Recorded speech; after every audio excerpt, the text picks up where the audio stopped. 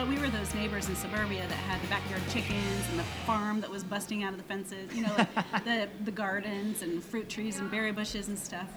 We were farmers looking for a farm. Yeah. We were a farmless farmer.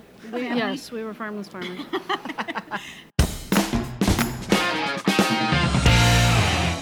Hey Islanders, and welcome to episode 150 of the Camano Voice. Today I speak with the founders of Our Legacy Fields. Please welcome Renee Ellsworth and Lee Fiedler. Hi, I'm Brandon Erickson, and you're listening to the Camano Voice podcast, where I interview local business owners, comedians, singers, and more. I dive into their backstory to find out how they got where they are, what are some of the tips for you to do the same, and find out where they are going.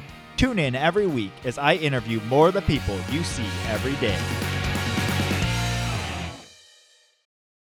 Hey Islanders, and welcome to another episode of the Camano Voice, where we release a new episode every Tuesday. And if you aren't following my Instagram, I am failing at my 3 posts or 3 things a week challenge, but I am still on Instagram at the Camano Voice, so please follow me there as I attempt to do challenges that I'm failing miserably at. All that to say, welcome back. Hope you guys are having a good week. Here on Camano, it is a nice sunny day, which is great because we haven't had these for a very long time. This week is finally being kind of like a really hot day, so finally getting there. So, anyways, hope you guys are having a good week. So today I am speaking with the founders of Our Legacy Fields. They are located in Stanwood. They are a lavender farm out on the outskirts of Stanwood. And Renee and Lee both are career women. They have been working in kind of high stress, high energy career field, both down in Seattle for many, many years. And this opportunity kind of came up.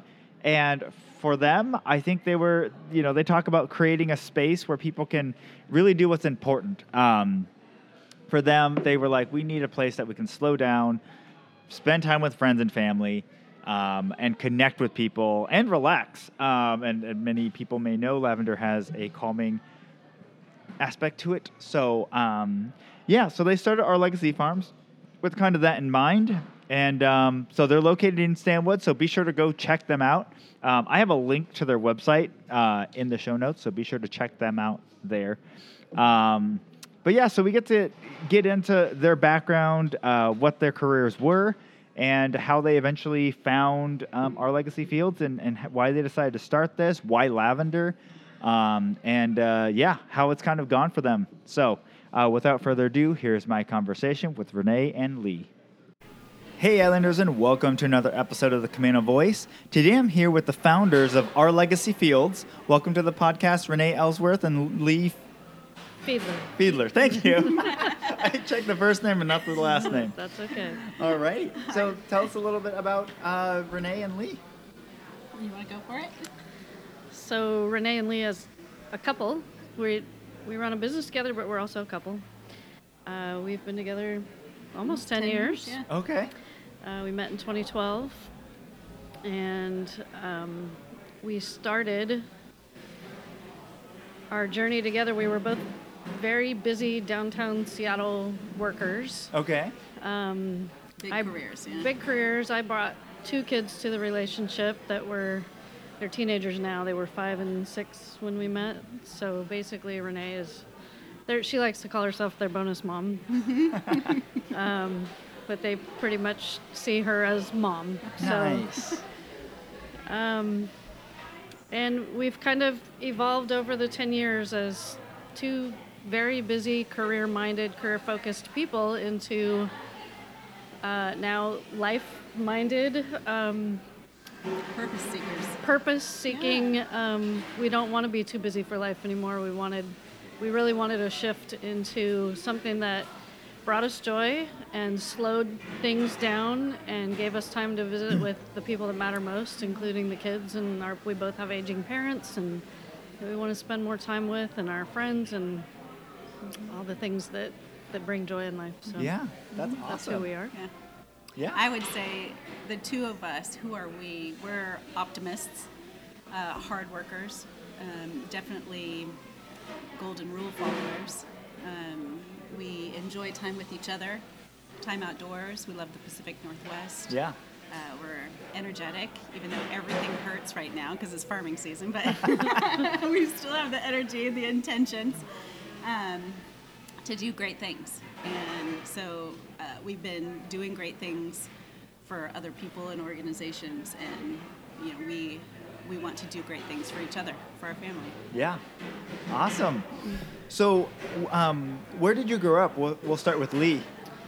I am from Indiana. Okay. And I spent my entire childhood there and went to college there. And then I joined the Navy. And the Navy, after sending me all over the world, landed me in... I was stationed out of Bremerton for a couple of years, but then I went and did a couple of years in Florida. But I loved this area so much, I came back. Okay. And I got out of the Navy and I stayed here. So I've been here since 1994, and now it's home. And...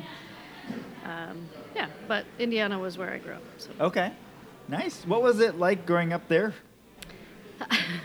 Well, I always joke that I had a very Norman Rockwell Yes. childhood. We didn't have a white picket fence, but we might as well have. I grew up in this neighborhood where all the kids didn't were... need fences. No one had fences because we all liked each other, and our dogs could go to each other's yards, and all the kids played together. It was literally an oval of a neighborhood, and we were all contained in this oval, and it had a pool, and Wow. it was every parent's dream for their child. Come home when the street lights come on, and if you do something, every single neighbor knows who you are and will call your parents, so you're held accountable by everyone. But yeah, Indiana was it was an amazing place to grow up. By the time I hit my early 20s, I was ready to kind of get out and explore. It's very flat and not a whole lot of things for a young, adventurous person to do, especially an outdoorsy person. Yeah. It truly is full of corn and soybeans. And really good people. I wanted to branch out a little bit, but Indiana will always be home to me. So. Yeah. Very cool. All right. And Renee? Native Washingtonian, born and raised. Okay. Born and raised in Woodinville. Oh, yeah. And back in the day, Woodinville, to me, felt a lot like Stanwood is today. Small town. Yep. A lot of open spaces, some farmland still. Back in the day, my friends used to think I lived out in the sticks, and now it's completely unrecognizable. Yeah. I haven't driven through there in years, but I hear from everyone it's completely developed, and 4,000 wineries and that stuff. But back in the day, it was like the Little League baseball fields, Chateau Ste. Michelle. We used to play hide and seek in the little vineyard, and it was just a wonderful place to grow up too. It was Woodinville was my Pleasantville. Yeah. It was gorgeous. It is gorgeous still. Right. Yeah. Just Also, changed. Yeah, so the Just apple different. fell from the tree and rolled a little bit. Yeah. Just a little. Yeah. Well, and that's interesting because, I've talked to different people from either Bothell or Woodinville, and they're just they grew up and they're like, it was just like a small town feel and all that. Not anymore. Not anymore, no. So I grew up and out. I graduated from high school, Inglemoor High School. Okay. And didn't want to go straight into college. I didn't know who I wanted to be when I grew up. I didn't know, really what I was good at. Yeah. And so I worked all through high school and got an apartment. I was so excited to be independent and be out on my own. Yep. And pay rent, have dinner parties with friends. I was so excited for that. So landed in Kirkland, the Juanita area, and got an apartment with a coworker, and just picked up a job. Yeah. And it went from there. Okay. Yeah. Nice. So did you guys, Lee, I know you went with the Navy. Did you guys end up going to college? Did you end up going to college and studying stuff? I went to college first. I went to Purdue University in Indiana. Okay. Yeah. It was kind of my parents are both teachers, so there was never really a do you want to go to college? It Yeah. was which college are you going to? And I was blessed enough that they paid for my college. And when I went to college, the prices were very reasonable. Right. And it didn't break a family to pay for tuition. So anyway, I went to Purdue. I studied environmental science. Okay. I really wanted to be out in nature for my life. And so, oddly enough, that degree landed me in the Navy because the Navy used to have an oceanography program. Okay. It has since lost its funding and is no longer, as far as I know, it was shut down by the time I was in the Navy. So I kind of finished out my 4 years, and then I went back to school later because I got the GI Bill, got a master's degree in business. Because I thought, well, if I'm going to have to do anything in this world, it's going to involve business in some way or another. So went ahead and got a master's. Never really. I mean, I suppose it didn't hurt me by any means. It didn't end up getting me a career, but it didn't hurt me. And so, I did go to college and went to the Navy and kind of did that backwards, but that's okay. Nice. Awesome. And Renee, did you end up going to college as well? I did eventually, yeah. Okay. So in my quest to figure out what I was actually good at, I didn't see a lot of sense in going straight to college straight away from high school. I didn't want my dad to foot a bill for me to try to figure it out. Yep. I thought I should develop a plan before I would ask for that. And got a job in commercial real estate, answering phones at a front desk. Okay. In a property management office at CB Richard Ellis. And great place to cut your teeth for commercial real estate. Yeah. But I come from a family of builders. Okay. And so my dad owns a general contracting company. My grandfather was a builder. My great-grandfather was a logger, also a builder. And so a lot of that made sense to me. I understood the language. Yep. And loved the smell of sawdust. So I was like, okay, this could be a thing. This could be a pathway. And my career just moved up step after step after step. Okay. Following that. So I'm like, I'm good at this. I'll just keep doing this. And so one commercial real estate company to another. I went to Speaker Properties from CBRE. Okay. And was there for 5 minutes before it was acquired by Equity Office. And at the time, Equity Office was the nation's largest owner-operator. Okay, got it. And it felt big, really big. And Speaker Properties was up and down the West Coast, family owned and operated. Yeah. So it felt smaller. Yeah. And then EOP came into town, and we were all kind of freaked out a little bit, but I went with it. Yeah. What's the worst that can happen? And my career evolved in property management there. I was working downtown Bellevue. Okay. On high rise, always commercial. Yep. And bought a condo in Bellevue. Okay. And so I'm like, okay, I'm doing this. This is working. This is, the recipe is turning out. And then they shifted our office location, our headquarters location, to downtown Seattle. So I started working out of, it was Bank of America Tower at the time. So Columbia Center now. The city's tallest building. And okay. So then Equity Office sold into a million little pieces. It was one of the largest commercial real estate transactions in history at the time. Wow. And we knew it was coming. And my boss at the time, our regional senior vice president, said, I think it's time for me to chase after my dream of opening my own thing, my own shingle on the wall. And I said, okay, let's do it. And so I hired myself, essentially. Didn't really have an option. And we got to work and started a small boutique commercial real estate firm. Okay. With the intention of being full service one day when we grew up. Yeah. And what was 2 people at the time became 5 pretty quickly, and then 25, and now it's 200 employees. Wow, okay. Doing really well in the Seattle, Portland, and Denver markets. Okay. And so if I rewind a little bit, I was doing a little bit of everything. I was wearing a million hats. Right. Starting a boutique, startup firm. Yeah. Do all of it. Yes. And at one point in time, I sat down with my boss, who is a friend, and he was like, you got to specialize. We're getting too big for you to run a million different directions. What do you want to do? Yeah. It was always people first for me. And so I said human resources. I've had a hand in hiring every single person in this company. I want to continue to care for them. Yeah. And so then, if I'm going to do that, I should figure out exactly how to do it. So I went off to University of Washington and took courses in human resources management. Okay. So that was my around-the-way pathway to higher education. Yeah.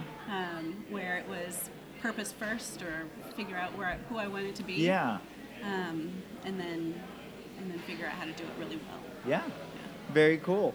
So this is a complete sidebar, but what was it like working in Columbia Tower? Just because, I mean, everyone that goes through Seattle or a large city with a bunch of high rises, the amount of times I look up, I'm like, what's it like working, like going day in, day out into that type of an office?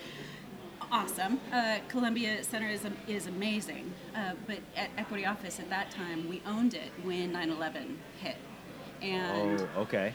And wow. we, DoD, Department of Defense, was in the building, and we knew that we were on a little bit of a target list. Mm-hmm. A little bit of a target list. A target list. Yes.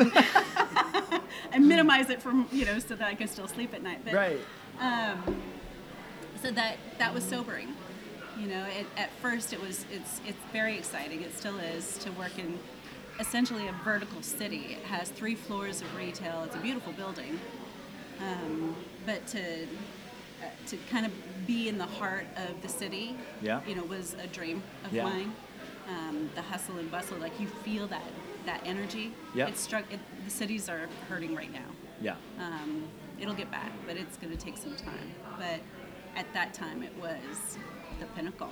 Like, okay, this is pretty cool. Well, the other thing I think to note is that that's more peak Seattle. Oh, yeah. Like, things were going well. Mm-hmm. It was looking like when you went to Seattle, it was an amazing city to visit. Incredible. Yeah. Yep. So, very cool. Yeah. Well, thanks for entertaining my sidebar there. Yeah. Awesome. So then, you were working in Seattle during that time. Then what were you doing once you got out of the Navy?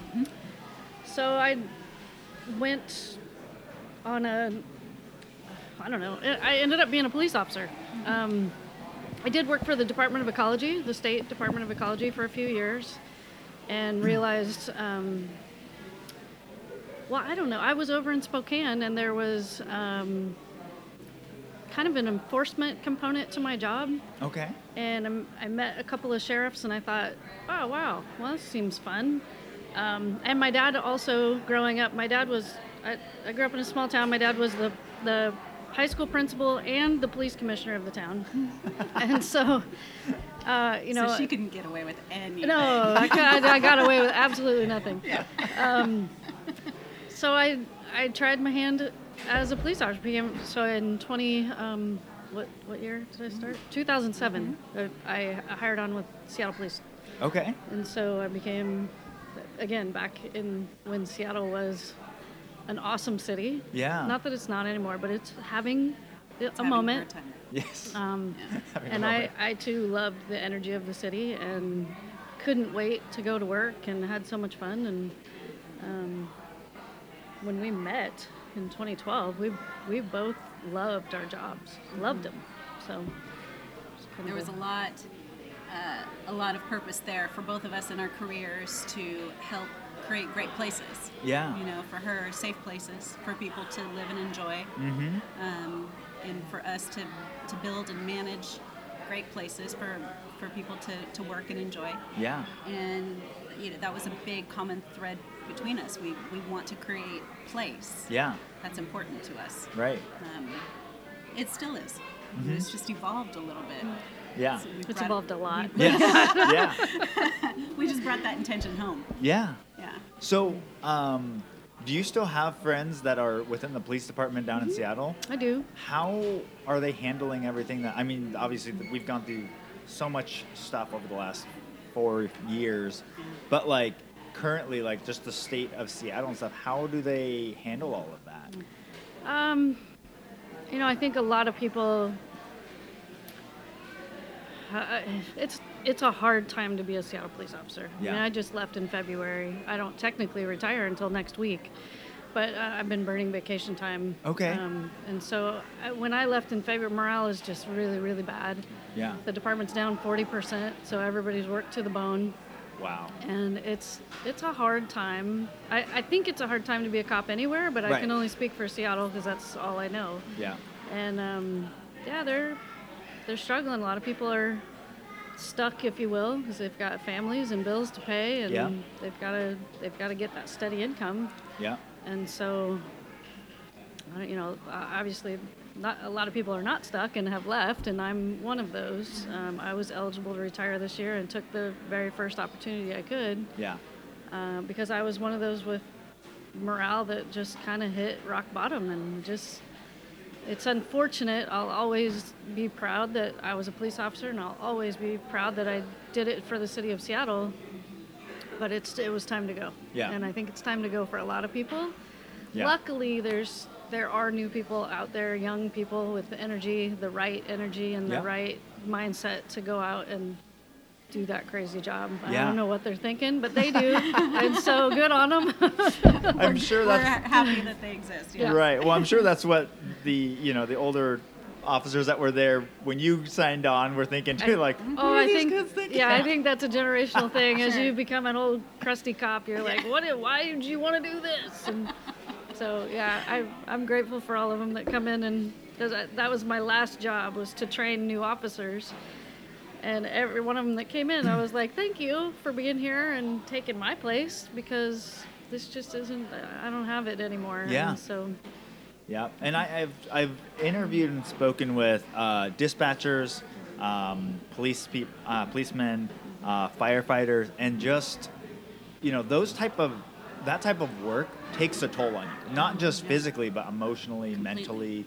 You're constantly in this state, and I've never interviewed a ex-military, or at least gone into the kind of that background and stuff. But I imagine it's similar, where it's just there's certain things that our bodies can handle stress, and we can get through things, but at some point your body says, no, I can't handle it anymore. I guess.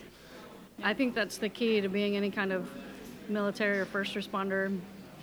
And even now, I think we, social workers, hospital workers have turned into first responders. Yes. Especially through Teachers. the pandemic. Yeah. Teachers have too. And I think the main thing is to know your when, and don't be ashamed of that. And I know for police and fire anyway, there's a real big push for wellness. Yeah. And how to keep that life balance of still being able to do the job, but also being able to get away from it enough to keep things turning in the right direction, if you will. So hopefully they keep putting that focus on for first responders, or it's going to be a shorter and shorter career for everybody, right. I think. Well, and it's funny because one of the other gals that I interviewed that was the dispatcher, she ended up doing flowers. It was like the farthest thing away from that. Like, what can I do that's just in the garden, relaxing, and and you guys are doing your guys' thing too. So you can kind of see what brought us to where we are. What's away from everything that I was just doing? Okay, here we go. Let's find the exact opposite. Yeah. And yes. Yeah. Well, and I do think, especially in Seattle and stuff, you get. For the police department and stuff, they're getting hit on literally both sides. Like, it doesn't matter what side you're on. Like, they're getting kind of hit from both sides, and so it's just such a difficult spot right now. It's always been kind of a no-win position, and we're told that you get told that in the academy. You're never going to please. You're going to please almost nobody doing this job, and so. Victims, criminals, all of them, they're going to be unhappy with the way you've done this. Yeah. And that's okay. It's just, I don't know, the last few years of just, things have taken a turn, unfortunately. So, but hopefully it'll turn back. Yeah. Well, congratulations on retiring. Thank you. That's exciting. I mean, you're kind of jumping out of the pan into the fire now, but Yes. Very much. Awesome. So, and Renee, then, what kind of brought about your retirement, or not retirement, but moving out from what you were doing? Yep. We're calling it semi-retirement. Okay. June 1st was my last day in the office working downtown, and I've been working remote. My workforce, for the most part, has been working remote since the pandemic started. Yeah. Except building engineers need to show up and keep the building operating. We've had property management on the front lines. Someone's got to replace the plywood on the windows. Yeah. And our cities have been pummeled for years, and so have the employees. But for me, I'm semi-retiring from a position as a vice president of human resources and organizational development, and I love that job. It is the perfect job. It is such an awesome position to be in. career to embrace. For me, it was us discovering what's enough, and when. Yeah. And for a lot of people, they climb the corporate ladder and then they perch on the top rung forever. Yeah. They just stay put. They post up. And for me, it was never about that. It was, try to accomplish something great, feel really good about it, and when that tide turns, when my interest or purpose starts to shift, I start asking myself, why. Then it's time to reevaluate and turn around and help somebody behind me into that perfect spot. Yeah. And for us, it was discover what's enough in life. What's enough to sustain our lifestyle, our chosen lifestyle, to afford that. And at that moment, then make sure that we're measuring twice, cut once, and go for it. And so I hired an amazing team, essentially to replace me. Yeah. And so encouraged them to do great things and support their education to be ready for this, to sit in what I consider the coolest seat in the company. Yeah. And so once we reached that moment, it was time to pull the trigger. I'm still affiliated with the company. I'm taking the summer off to get this farm off the ground. But I'll be applying my assistance if they need me. Okay. They know where to find me. Yeah. I'll be out twirling in the lavender. Yeah. So with human resources, that's obviously within companies it is the greatest joys and the greatest heartbreaks of within a company. Yeah. What are some of the lessons or things in growing a company from so small to building out that big of a team? Yeah. What are kind of the main North Stars when you're in that seat? Yeah. It was easy for me because I'm like a high frequency empath. So it was easy for me to determine like what's the best, most generous option out of all the options in front of us. And it was never about being a profit center. We're a highly profitable company, but it was always like we're an employer. Yeah. We are a great place, creating great places. This company needs to have the kind of culture where people are proud to be a part of it and go home with energy and proudly share their story with their families and want to do it again. Yeah. And I wanted to be there on everyone's retirement day. I wanted to celebrate those things. And so for me, it was creating the kind of company that had the benefits to support people in whole ways. So a wellness program isn't just having a steps challenge. It's financial wellness. Everyone gets a financial advisor. It's physical wellness. It's mental wellness. Everything needed to support the whole person. Yeah. And not just them, their whole family. Yeah. So for me, it was, what's the ideal company? Who gets the opportunity to help create an ideal company? Yeah. And what can I do? Yeah. How can I bring those perspectives or those needs of the employees to the table and make great change? Yeah. And if a suggestion or if I knew of an employee needing something, chances are somebody else needed it too. Yeah. And so implementing programs that satisfy more than just the one. Yeah. So was that something you guys started out the gate with, or did you slowly kind of build that over time? No, out of the gate. Okay. Because I was there at the beginning. Yeah. I was there at the starting line. Yeah. And it wasn't just a company, we weren't trying to create something great for everybody else. I wanted to be a part of that too. I wanted to feel energized and good and proud at the end of the day too. Yeah.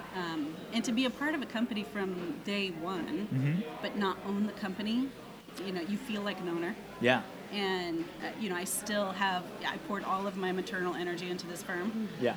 And so there's a lot of time and attention and care that went into all the decision making. Right.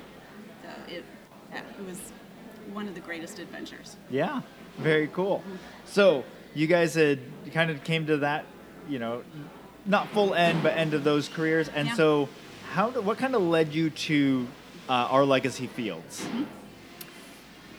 Well, we were both getting tired. Well, and not, I guess tired's not the right word, but kind of tired. The kids were growing up and seeing how much of, when they were little, they were both involved in youth sports and all kinds of stuff at school.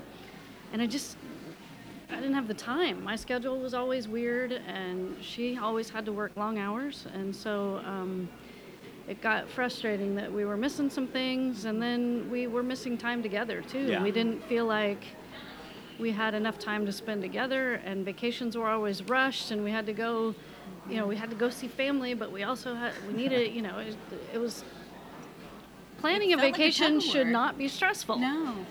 And so we started thinking about how to restructure our lives, and Renee touched on it with, okay, well, what's enough? What could we live on? Where could we peel back our time?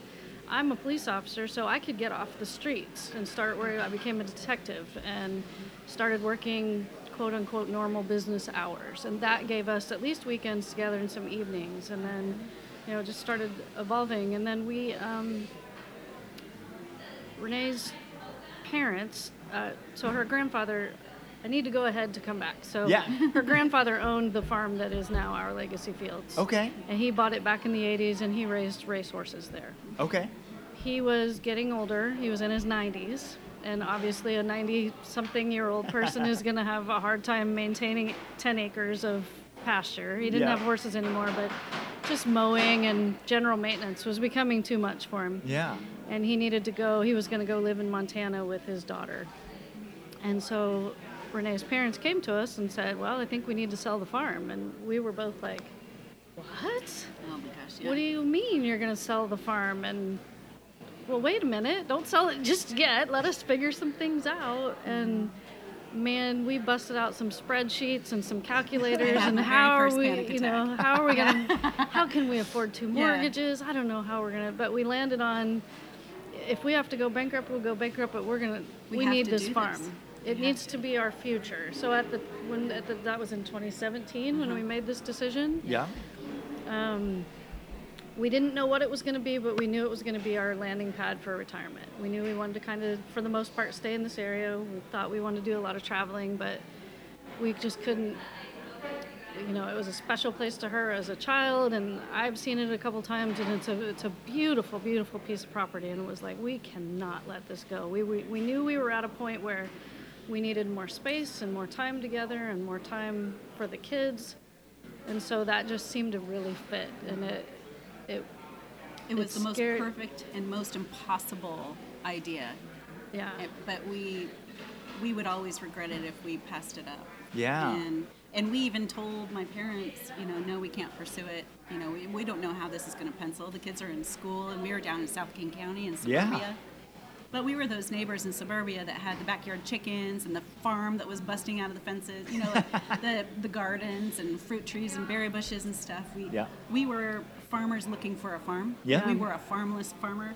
Yes, we were farmless farmers. And so, we knew we needed that. Yeah. We wanted space. And there's nothing more amazing than being an open space in the Pacific Northwest in the summertime. Yeah. If we ever get a summer, that would be really awesome. Someday. Yeah, one day. We're optimists. Remember? We had 3 summers last summer. Yes, we did. 3 seasons of summertime. So yeah, we knew we just had to jump for it. Okay. And then we drove up to the farmhouse, and it was, my grandfather, he had dementia and was going into a home, and so the hourglass was winding down. And my dad was going to clear out the farmhouse and call the real estate agent to come and list it. And we drove up to see what we could do to help. And it was like that panic attack. Mm-hmm. I don't know how we're going to do this. We got to figure it out. So we grabbed a notepad off Grandpa's desk and sat down on a couch before it got moved out of the farmhouse and just penciled it out and came up with our purchase and sale agreement right then and there. And we'll figure it out. We have no idea how this is going to work, but we'll figure it out. It was like, well, I can just take overtime. I'll just work overtime and we'll pay for it, which was exactly the opposite of what we were trying to do. But we knew we had to give a little now to get a little later. Yeah. It was crazy, but it ended up working out perfectly. Yeah, So. And it was like a domino effect of things working out after that. Like, okay, well, we're going to secure the farm. We're going to buy it from the family. What do we do with it until we retire? And we didn't even know when that date was. So, okay, let's rent it. Who do we rent it to? Well, our farm sitter, the person who babysits our dogs and our little mini pigs and our chickens down in suburbia. Yeah. Call her and see if she wants to rent it. Yeah, absolutely. Great. Okay. This is one thing working in our favor. And then one thing after another. And then COVID hits. And we all snap into remote work. Yeah. And she was one of the very few Seattle police officers who could work remotely. And I snapped my workforce into remote work. The kids snapped into remote learning. Yeah. It was like, oh my gosh, let's do this. Like, let's move up to the farm. Yeah. And let's advance on our dream. But before that happened, we went to Sequim to the Lavender Festival. Yeah. And that was what, 2019? 2019. 2019. Wow. And we're like, okay, this is it. This is what we have to try to do at the farm one day. Yeah. And then COVID hits, and we're like, let's do it now. We'll just, we don't have anything else to do. Let's start a lavender farm. So when you guys were looking at buying the farm, you guys had no idea what you wanted to do on the farm, like Right. with No. the farm. We just wanted the space Okay. up here. Like my childhood swing was still hanging from the walnut tree. Like it was too close, too Yeah. personal to watch it slip through our fingers. Yeah. You know, I was very close to my grandmother, and she passed, after I graduated from high school. And, my grandfather, it felt like we were losing him every day. Yeah. And so it was like, we can't lose this too. It felt too heavy. Yeah. And like we caught kittens in the hayloft of that barn Right. that my dad and grandpa built together. Like we Oh, couldn't wow. we couldn't let this go. Okay. We had no idea what we would do with it, but we'll figure it out. We always do. Yeah. Our idea was really, we love the Pacific Northwest in the summer, every year except this one. And we knew we wanted to stay here for the summers. Yeah. And then we thought, well, we'll just travel the rest of the year. We'll go find some sunshine and cool thing. I mean, this country is amazing. Other countries are amazing. We'll travel. Yeah. But we wanted a landing pad up here for the summer and probably the fall too. So that was the only thing we knew. We wanted Okay. space and we wanted a place up here. Yeah. And It was a daily conversation. Yeah. And we started writing lists down. What are the things that matter most to us? What's tied to our purpose? Yeah. What is attached to joy firmly for us? And like, what are all the things that are connected to that we could do with this place? Yeah. And community is important. Outdoor space. We wanted to grow our own food. We wanted to create a place for people to come and share this open space with other people in our community. We have amazing neighbors. Like 36th Avenue Northwest is the coolest street in Stanwood. And I'm sorry for Just all that the one other block. people in Stanwood. I think they have the Yeah. coolest street. I will arm wrestle about that. But it's really a great place. And to not share it, would be a shame. Yeah. And to tell the story of how it evolved, how it came to be. Yeah. It started as We my had- grandparents' dream, and now will become ours. We Yeah. had a little journal that had a pig with wings on the front. It said, "When pigs fly." Yep. She got it for me very early in our relationship. And we always wrote out, like, Goals. our wildest goals, our wildest dreams. Yeah. It was not just, it was some financial goals in there. There was just, The you bucket know, list of let's life. Yeah. shoot for the moon. What is Yeah. it? And we would do it at least once a year, and sometimes we did it twice a year, and then we would go back and see and watch it evolve. We still have that thing. It's We've fun. checked a It's million fun to things read. off. It's yeah. incredible. Yeah. But when it just goes to show you, and I've always known this, but when you write things down, it almost affirms for your brain for some reason. Like, Yeah. It's a plan. It's It truly is. what I want to do. It's not just a fleeting idea. I've taken the time to write it down. Yeah. It's very strange, but it's, Yeah. No, it's pen to paper powerful. has some sort of magic to it. It does. I So, agree. And the other thing I have heard is not only that, but a thought, no matter how much you wrestle with it in your mind, is still this thought. It's there's no shape to it, no form. When you write something, you have to so clearly articulate what you're trying to say, because otherwise, if you just write, you're going to write this thing and be like, I have no idea what I was trying to Yes. say. It's Yeah. gobbledygook. Yeah, and so, but when you actually are, can figure out, okay, I like travel. Well, what does that really mean? What am I looking for in travel? Oh, it's this. Okay, so does that mean like I'm looking for this part of the world, this part of the world, or Yes. and so it starts to narrow that down. But Yeah, that's really cool that you guys have kept this journal and can continually been able Yes. to. In fact, we need to get back on it because it's almost like, well, we haven't quite arrived, but we have. We don't have anything beyond this now, and so we got just add that to the to-do list, which is it's tough to imagine. Like it feels really great to have created this amazing life, you know. And we were walking around at sunset last night through our fields, and we're like, I can't believe we get to live here. Yeah. You know, look at what we have done. And I will look through photos, you know, of this date last year or the year before, the evolution of this farm. It's amazing. The poor farmhouse, 1932, cute as can be, was falling apart. You know, it was literally falling apart. You know, all the fence boards were falling apart. Like, we've buttoned this place back to, like, the glory years of when, you know, my grandfather and his brother put every fence post in the pasture and built this place, you know, with my dad. And now we get to caretake. And my dad, he lives in Stanwood now too. My parents do. Okay. And they had a cabin on Worm Beach. Like, this is how meant to be this whole thing is. They had a cabin on Worm Beach, and at the same time we were thinking about Stanwood. Yeah. They were selling their house in Carnation to build on Lake Martha here in Stanwood. Okay. And so all of this collided around the same time.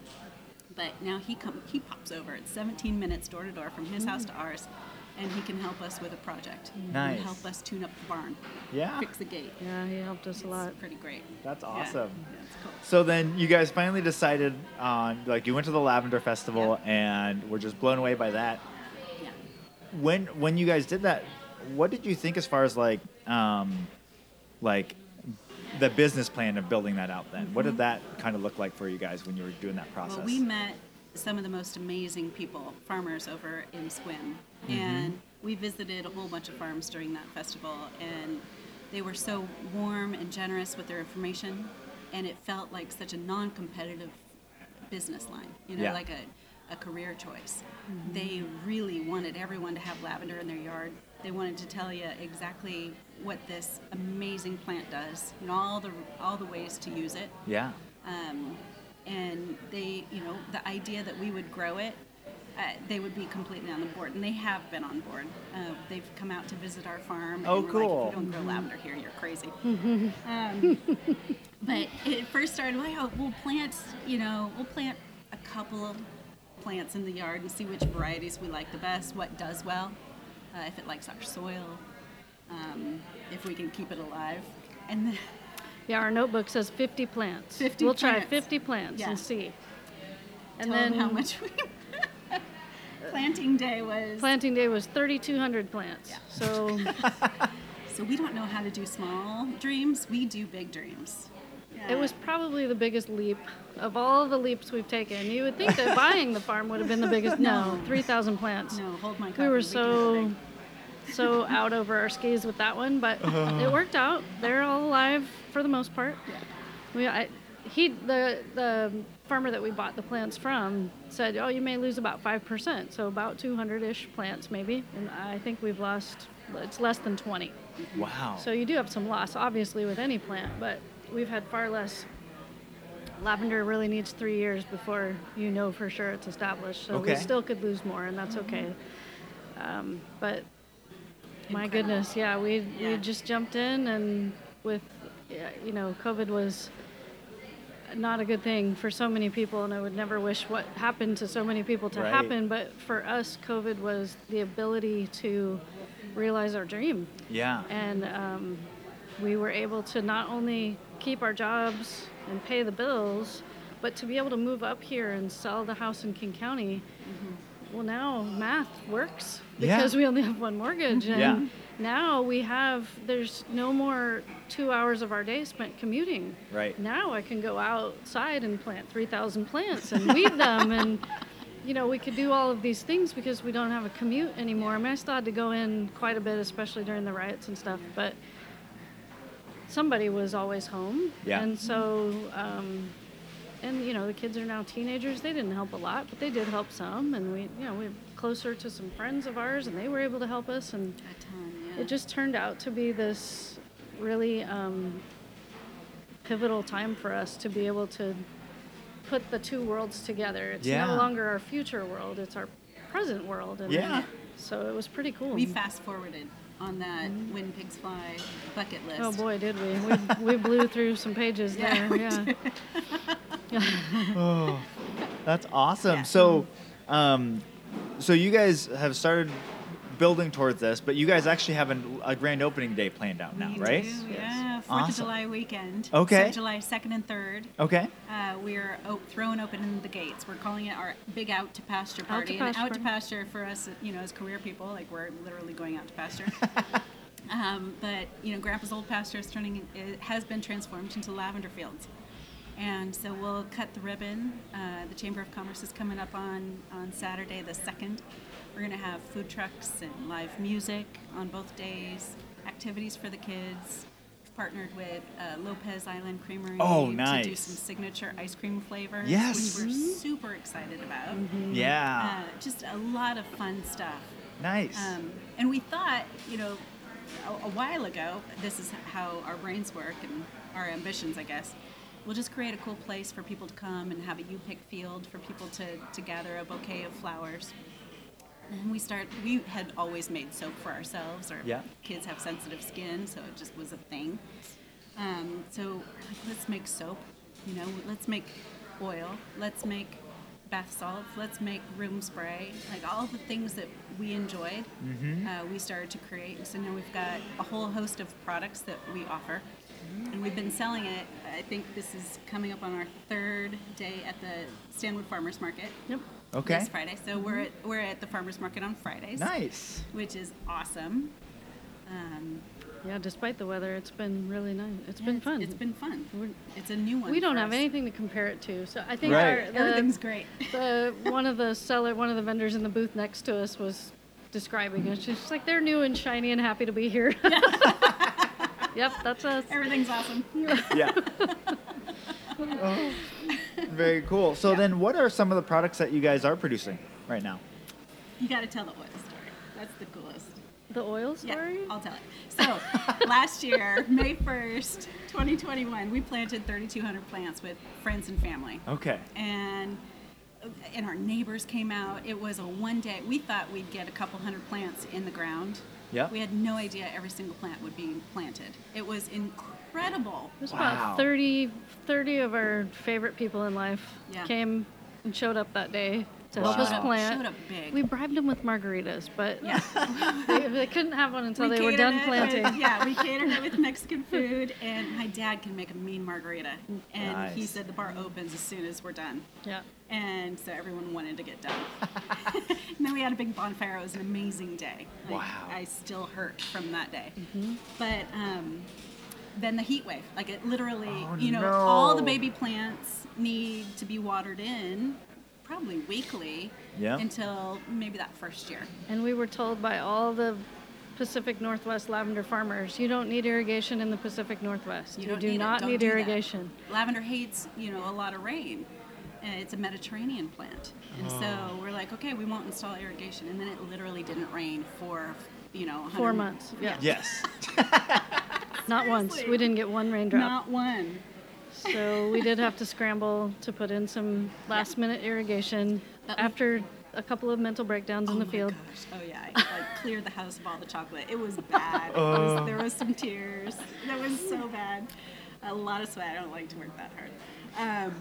But we think the lavender really thrived in that heat wave. Oh, it did. We kept it watered. It loved the heat. But it loved the heat. And Okay. so we had this amazing bonus harvest of lavender. I'm part of this awesome community Buy Nothing group Yeah. here in Stanwood, and I just posted on there like, come get free bundles of lavender. Come pick these flowers up, and met some of the coolest people in doing that. Our community is so awesome. But Anyways, we were able to take boxes of cut lavender over to Squim, where we met this woman who's a perfumist, and she distills oils from all kinds of plants, but Okay. she has a small lavender farm of her own over there. And so she was going to teach us how to distill oil. And she had 2 different stills, and we knew we probably needed at least one of them. So she said, we can do a small batch in this little still and a big batch in the big still. Just bring this much lavender with you. And we did, and we spent the whole day with her. She was amazing.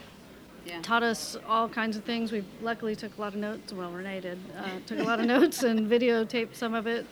And we were able to distill a ton of oil and we won a couple of... She said, you know what, you have to take some of this oil and submit it to it's an international lavender sommelier contest. And some of the best noses in the business of lavender and perfumists smell your oil and then rate you.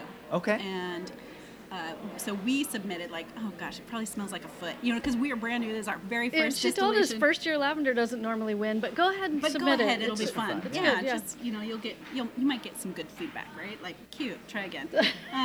So we submit, and we ran 2. One's Grosso, so a beautiful French variety that it's a beautiful lavender, probably the most traditional smelling lavender. It's in all of our products, and then a Melissa variety is a culinary variety. It's lovely. Pink flowers. It has a pink really flower, nice, but a sweet oil smell. And so we did distillation runs with both of those and then submitted. And we won gold and silver. Wow. That's awesome. So we were floored, totally blown away that's even possible. Well, we got our plants from a farm over in Sequim, and they have all the awards up in their shop. And so the plants of our DNA are the same DNA as theirs, so we owe it to them. But still, Isn't that cool? Wow. I know, our very first distillation ever in the history of our distillation. And she kept telling us, no, you have to do this. And so she stood back and just talked us through it, and it was a lot of fun. That's awesome. Yeah. So very cool. Congratulations. Thank you. So we bought our still. We picked the one that we wanted after that practice run, and we'll make oil from hopefully a lovely crop this year. Okay. Hopefully. Yes. Yeah. So how has this year been with all the rain and everything that's going on? Because you just got done saying lavender loves the sun and this, and then we have this year. Water, we're worried about it, but what can you do? Yeah. Lavender, rain can kill lavender. We mounded up our plants. We knew we're in a little bit of Sequim's rain shadow. So we get less rain than Seattle, but we get more rain than Sequim. And so the farmer from Sequim that came over, he said, you're going to want to mound it up. Mm-hmm. So that it's like big potato mounds, maybe a foot high. Yeah. And we planted the plants in that. So we're hoping they're okay because their root systems are still in the mound. Okay. And we spotted over the winter a couple of low areas in our field where water will collect. And that's what they really don't want, is to sit in water. Okay. And so we'll install some French drains this fall to address those water issues. But we're hoping, that all you can do is hope. There's absolutely nothing we can do at this point. Yeah, we've got 2 or 3 early bloomers looking like they're starting to show color. Yeah, everything's got buds. Everything has buds. Everything's still alive. Like I said, we only lost maybe over the whole year less than 20 plants. Yeah. And most of those were little ones that just never took off from the beginning. Yeah. And so I think, all we can do is just keep going, and if some of them die from this year's too much rain, then we'll replace them and keep going. And for you guys with lavender plants, are you able to take your own lavender plants and then replant to grow new? Them? Yeah. Yes, yeah. Okay. We'll take cuttings off of them when we trim them back this fall. Okay. And then try our hand. We practiced propagation a couple years ago, and we're successful. We had a 100% success rate. So I think we've got a teeny tiny little greenhouse. Yeah. We'll try our hand at it. But we'll see. Yeah. Nice. Yeah. And so with lavender, is it like ivy or like where you just put the sprig in and you use that? Yep. Like there's not a seed? Nope. Okay. Yeah. You can grow lavender from seed, but it's hard to do, and you won't get a consistent plant, oddly. Yeah. And so really propagation is the way to go. Okay. You'll get the exact same plant, exact same DNA. They'll all look the same, and so and it's a lot easier. Yeah. Yes. A higher success rate. So we'll just propagate, try our hand at that this fall and see how it goes. Yeah. Awesome. So I know you guys, I'm sure a lot of the focus is on that big opening weekend and everything. Yeah. But as you kind of look past that and you look into the future of the next 5 years or so, What do you kind of see as the vision for our legacy farms? Well, we want it to be, a summer farm for people to come to and enjoy. And then we want to close the gate at the end of lavender season and enjoy the farm with our family. Okay. And, there's a lot of activities and markets, the holiday markets, those kinds of things that we might participate in. But really we want to stay small. We want to stay quaint. Our area of East Unincorporated Stanwood is so bucolic and gorgeous and beautiful. We want it to stay that way. Yeah. We don't want it. We don't want to create. We just got out of a big machine. Yeah. We don't want to invent another one. Yeah. And so, and we really want to encourage people to find that thing and then bring it to that level of enough. And then enjoy that. Yeah. Don't let your ambitions spiral into something that becomes stressful again. Right. And I think it'll take a little bit of self-evaluating to figure out like what's that limit. Yeah. Where is that? And we've been tested a couple of times. A couple approach us for an idea of having a wedding on the farm. It's like, oh gosh, do we want big events on the farm? We're not really sure. Yeah. And so there's some ideas noodling. But for now, I think we just want to be a small, quaint, relaxing element in our community. Yeah. Yeah. I think the farm itself our vision for the farm has always been that it will be a place for people to come and relax and get away from it all. Yeah. Because that's what it is for us. And we really want to project that to anyone who needs it. Yeah. Whatever your too busy is, come here and get away from it. And so it's not about coming to our farm to buy our stuff or to do, we're not creating a space that is a high-end spa-like place. That's just not our style. We want it to be a farm, first and foremost, because that's what it's always been, that happens to grow lavender, and we'll process this lavender and make products if that's what you want to buy, but we're literally letting people borrow blankets to go sit out in the field and just smell it, or sit in a rocking chair and read a book, or take a nap, or we don't care if you buy anything. Please don't harm anything while you're here. Yeah. But just come and get away from it. Take a deep breath. Whatever it is that helps you reset, and that's truly our goal for the place. That may evolve as people say, well, maybe you should do this, or have you ever thought about doing that? We'll take all of that into consideration. Yeah. But the profit center is not ever going to be it. That's not ever going to be our focus. We set this up so that, financially, if it does a little bit, that would be great, because then we could go on a nice vacation every year. But if it doesn't earn a dime, we're okay. We don't need it to pay our bills. And so I think for that reason, we'll always be able to keep that focus of this place is just a place for you to come and enjoy. However enjoyment looks for you. Right. And I think we've said it so many times, that's our focus. Let's stay on that. Yeah. And not get, because it's really easy. People want to know. Yeah. Oh, well, set up a website and sell your stuff online, and then you'll increase your sales. Well, I don't even know what my sales are yet, let alone how to increase them. We don't want an online store, because that's not who we are. We don't want to be in our basement packaging lavender products to ship them out in the middle of winter. Yeah. No, thank you. We want to create it because we like to make crafts. We like to do these things. We've had some phenomenal conversations in our basement laboratory where we're making these products from scratch. Yeah. It's been fun. It's been meditative. It's been relaxing for us a lot of fun to do this. But to do it all year round for online sale, that doesn't sound fun anymore. That sounds like a job. Yeah. So I think our job is to take the job out of it. Yeah. It needs to always be fun for us, but it also just needs to be more of a place than a thing, I guess. Yeah. Is what we're looking for. Yeah. That's awesome. Well, awesome. So I like to end every podcast with some rapid fire questions. So the first one is, what purchase of $100 or less have you enjoyed the most in the last 3 months? I've got a good one. Go ahead. All right, so the Stanwood Camano thrift store or food bank, amazing. They have 50% off Fridays on furniture, and I love a bargain. So in our effort to finding enough, I've always loved a good yard sale or estate sale, or I'm a thrift hunter. Yeah.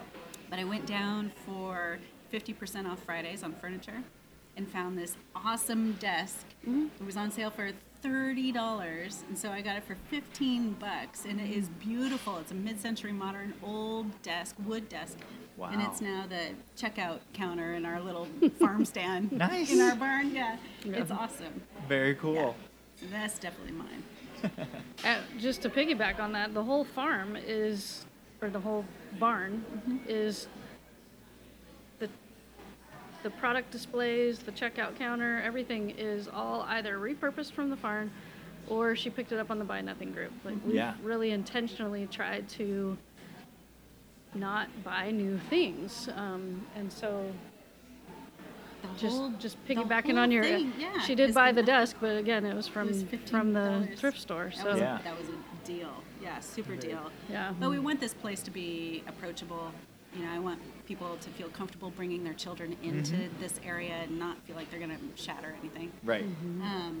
But and also to try to encourage other people, like, you can do this and do it on the cheap. You don't have to be a lottery winner in order to achieve your goal or set up a shop. It can literally be out of pallets and thrifted items and, you know, free bookcases and stuff. Like, I don't know, it's been a fun journey. Yeah, we've evolved over time. I mean, when we first had the marketplace, it was basically all eclectic displays, like hobbled together tables and all sorts of stuff. We've evolved certain things, which has helped kind of like, so you can actually see everything when you walk in. Yeah, because things were like way over your head, literally, and you're like, I don't know what that is. So, but yeah, it has a different feel when you see that. Yeah. Sure. So.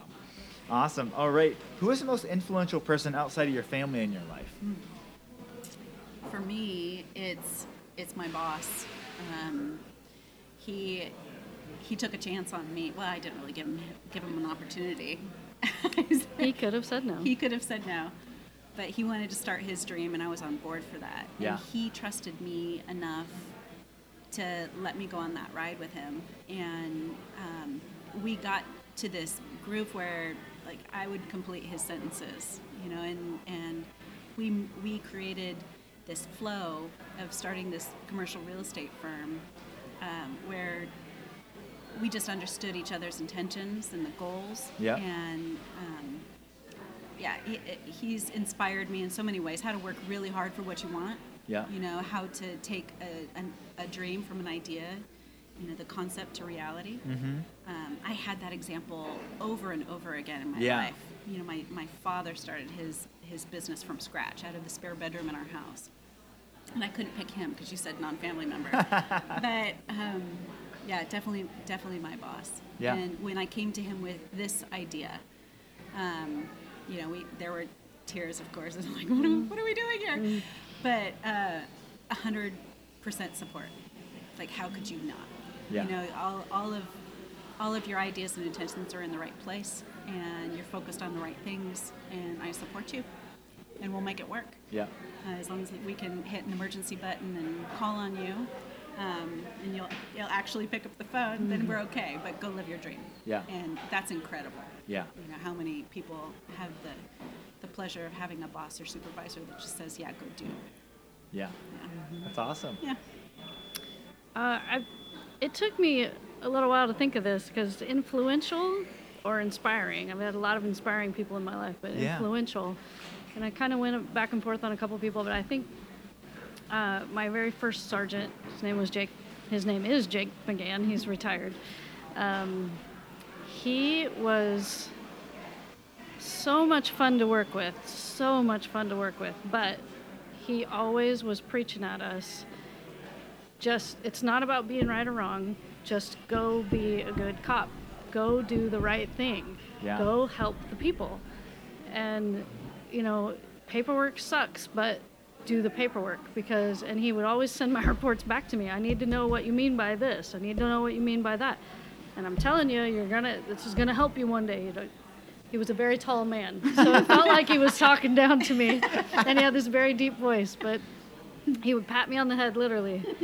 You're gonna thank me for this one day. And it ended up serving me very well. I ended up in court a couple times, you know, justifying my paperwork, and I remember smiling to myself thinking, thanks, Jake, because now I remember why I wrote that and what that was about, because I stopped and expanded on it. And he influenced the kind of cop that I was. And then when I became a trainer to new cops, without pointing my finger at people and using my deep voice, I certainly didn't pat anyone on the head, but I tried to remember, this is what Jake taught me, and that's what I'm going to teach them. It's the right way to be a cop, and I want, everybody wants the good cops.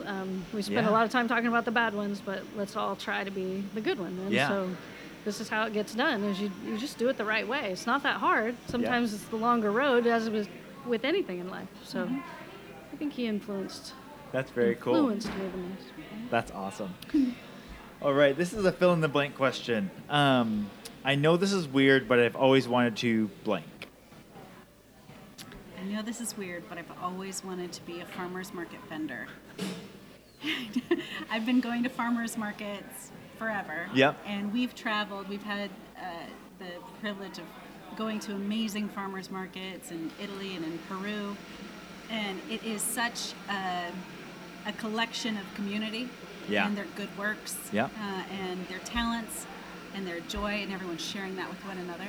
And it's a great way to like put your finger on the pulse of your region, of your area. Yeah. And I've loved that. That's just such an inspiring and happy vibe for me. And now to be at the farmers market here in Stanwood is like, dream realized. That's checked off in the When Pigs Fly book. Nice. Yeah. After the first market, I was like, well, this is it. How was it? And she's like, this is amazing. So that's good. I know this is weird, but I've always wanted to learn to play guitar. Yeah? And you can't see on a podcast, but I have the most insanely short fingers, and it's really hard for me to play guitar. I've picked it up and tried 3 or 4 times. I have a guitar hanging on my wall. I have the time to learn it. Yeah. I just don't think it's going to happen. No, we're going to figure it out. We're going to figure it out. It's in the book. It's going to... Yeah, she has this vision of me just busting out the guitar and not singing, but... I'm going to make the campfire. There will be a Pendleton blanket and some, whiskey in the coffee, and I'm going to hand her the guitar, and it's going to work. Yeah. There we go. So, I like it. I still want to. Yeah. I mean, there's plenty of examples out there of people who have learned to play guitar or piano that don't have, the ideal hands or whatever, and you can do it. So you're saying my excuse is not a good one? You got to be like Dolly Parton, grow your nails out. There That's it how is. she strums. That I should be like Dolly Parton. Yes. All right. Who is an interesting or fascinating person that I should interview next? Gosh, we've got a couple. We wrote down a couple. Yeah, we've met amazing people since we moved here. Like all of our neighbors, you should know all of them. You will love every single one of them. Christy and Joyful from Little Roots Farm. Christy and Joyful? They are so cool. It's Little Roots Ranch. It's Little is Roots the name of their Ranch. business. They run a CSA that I believe mostly provides produce on the island, I believe. I think so. Okay. But she's got a new YouTube channel that's awesome. I watch every single one of her episodes that come out. You call them episodes? Clips? I think so. Yeah. But such happy people chasing their dream. Yeah. And we love that. Like, the world needs more people like that. Yeah. Kimberly from Rocks and Dirt Bakery. She's here on Camino Island. She's actually going to come to our grand opening and do a couple of culinary demos for us. Oh, which sweet. is awesome. Gosh, there's so many people. Farmhouse Flower Farm. Farmhouse Flower Farm. Marin, I believe her last name is Mavis. So nice. We just met her. She's very nice. She's running. More than I just think dahlias. it's She does peonies so and much. dahlias, and she does a lot of flowers. We drive by her farm all the time. It's close to our farm, and just like hearts in the eyes. Yeah, it's beautiful. Nice. But she's chasing her dream too. Yeah? And we love dream chasers. Yeah? Yeah. Very cool. Yeah. Well, thank you. And if you guys think of more, you can always email me more as well. I'm always looking for new guests. All right. And lastly, what piece of advice would you give your 20-year-old self? Invest early and often. Max your 401k. Write it out. Write the dreams down. Mm-hmm. Gosh. I've got like a million dadisms. You know, my dad, he never gave me very specific advice. Like, I would go to him, tell me exactly what to do, and he would give me the dad, like, well, you got to measure twice and cut once. Like, what does that even mean, Dad? And it's not until later in life you're like, okay, yeah, the cryptic, dad advice. But just pay attention to what lights you up. Yeah. Pay attention to what you enjoy. Your occupation is attached to that somewhere. Yeah. And, chase your purpose in that way. Do what you enjoy, do what you're good at, and chances are those two things will connect you to what you're supposed to do. And then watch as that evolves throughout your life. We could be very well going through one of the greatest midlife crises of our time, but it's awesome, and we're here for it. As long as it's fun. Yeah, exactly. Let's ride this wave. But just pay attention to how things change, and don't be afraid of a reinvention. Yeah.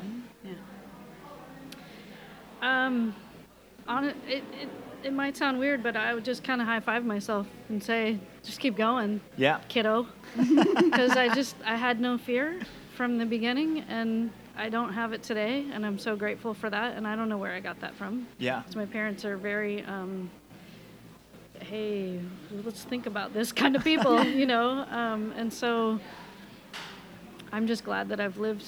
I don't have any regrets in my life, even though, who knows how you pick one door over the other. I don't know, and I don't care, because it's led me to here, which is great. Yeah. And so I'm really grateful that I'm just one of those people that's like, oh, you want to try a lavender farm? Let's go for it. Why not? What do we got to lose? It's awesome. That's great.